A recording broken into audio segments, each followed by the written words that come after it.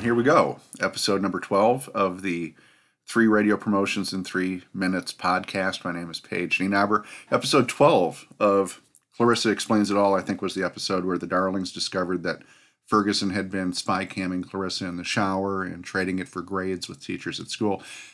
For me, as a fan of the show, it seemed like an odd plot twist or direction in the show, but that's why I'm in radio and I'm not in television.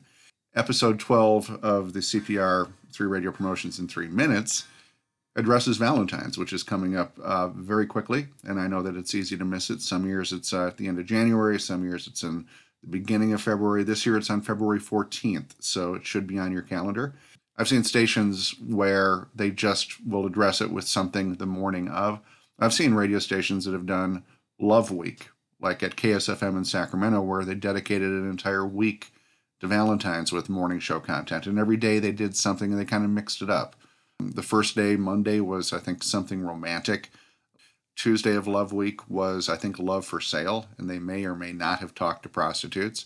The third day, they went back to something a little bit more warm and fuzzy. They talked to the grandparents of somebody who had been married for something like 70 years. So every day it was a little bit something different. But beginning around February 1st, Valentine's is going to be puking all over you, and all over the audience, so it kind of behooves you to puke it back. So this week we're going to go with 4 promotions in 3 or 4 minutes. We're starting with Valentine's promotion number 1, Galentine's. This has been done 2 different ways. It was done with gal, as in she's a nice gal, if you were in 1956. That was done at KZIA in Cedar Rapids, Iowa, where it was really just a party for women. And it was done by the morning show co-host. She did not plan on doing anything for Valentine's Day. So she got together with other women who had absolutely no plans, and it was just basically a chick's night out. The other way to do Galentine's is to do free gas. Take over a gas station and pump gas. It allows you to use the word pump in association with Valentine's. And I think that's the reason we live in the U.S. and not in a place like Venezuela or North Korea. It's the freedom to do that kind of thing. Idea number 2, the cheap date wedding. Any kind of, and I want to do the thing with my fingers, wacky wedding almost always gets you TV coverage. I don't think I've ever seen a radio station wedding that did not get at least a few minutes on the evening news. The cheap date wedding was done at Q104 in Halifax, where all of the elements of the wedding in the radio station parking lot were done for like under $5. It was a hook. Hooks are good. And on Valentine's, with everybody fighting to garner some kind of attention from the audience, the cheap date wedding was one way to do it. Idea number 3, kiss-a-grams. I've done this multiple times, and it's just a ball. You get a male model, you get a female model, you hopefully get a limousine, and you get an assortment of prizes and gifts and products and services from clients. And on Valentine's Day, you go out and you crash workplaces.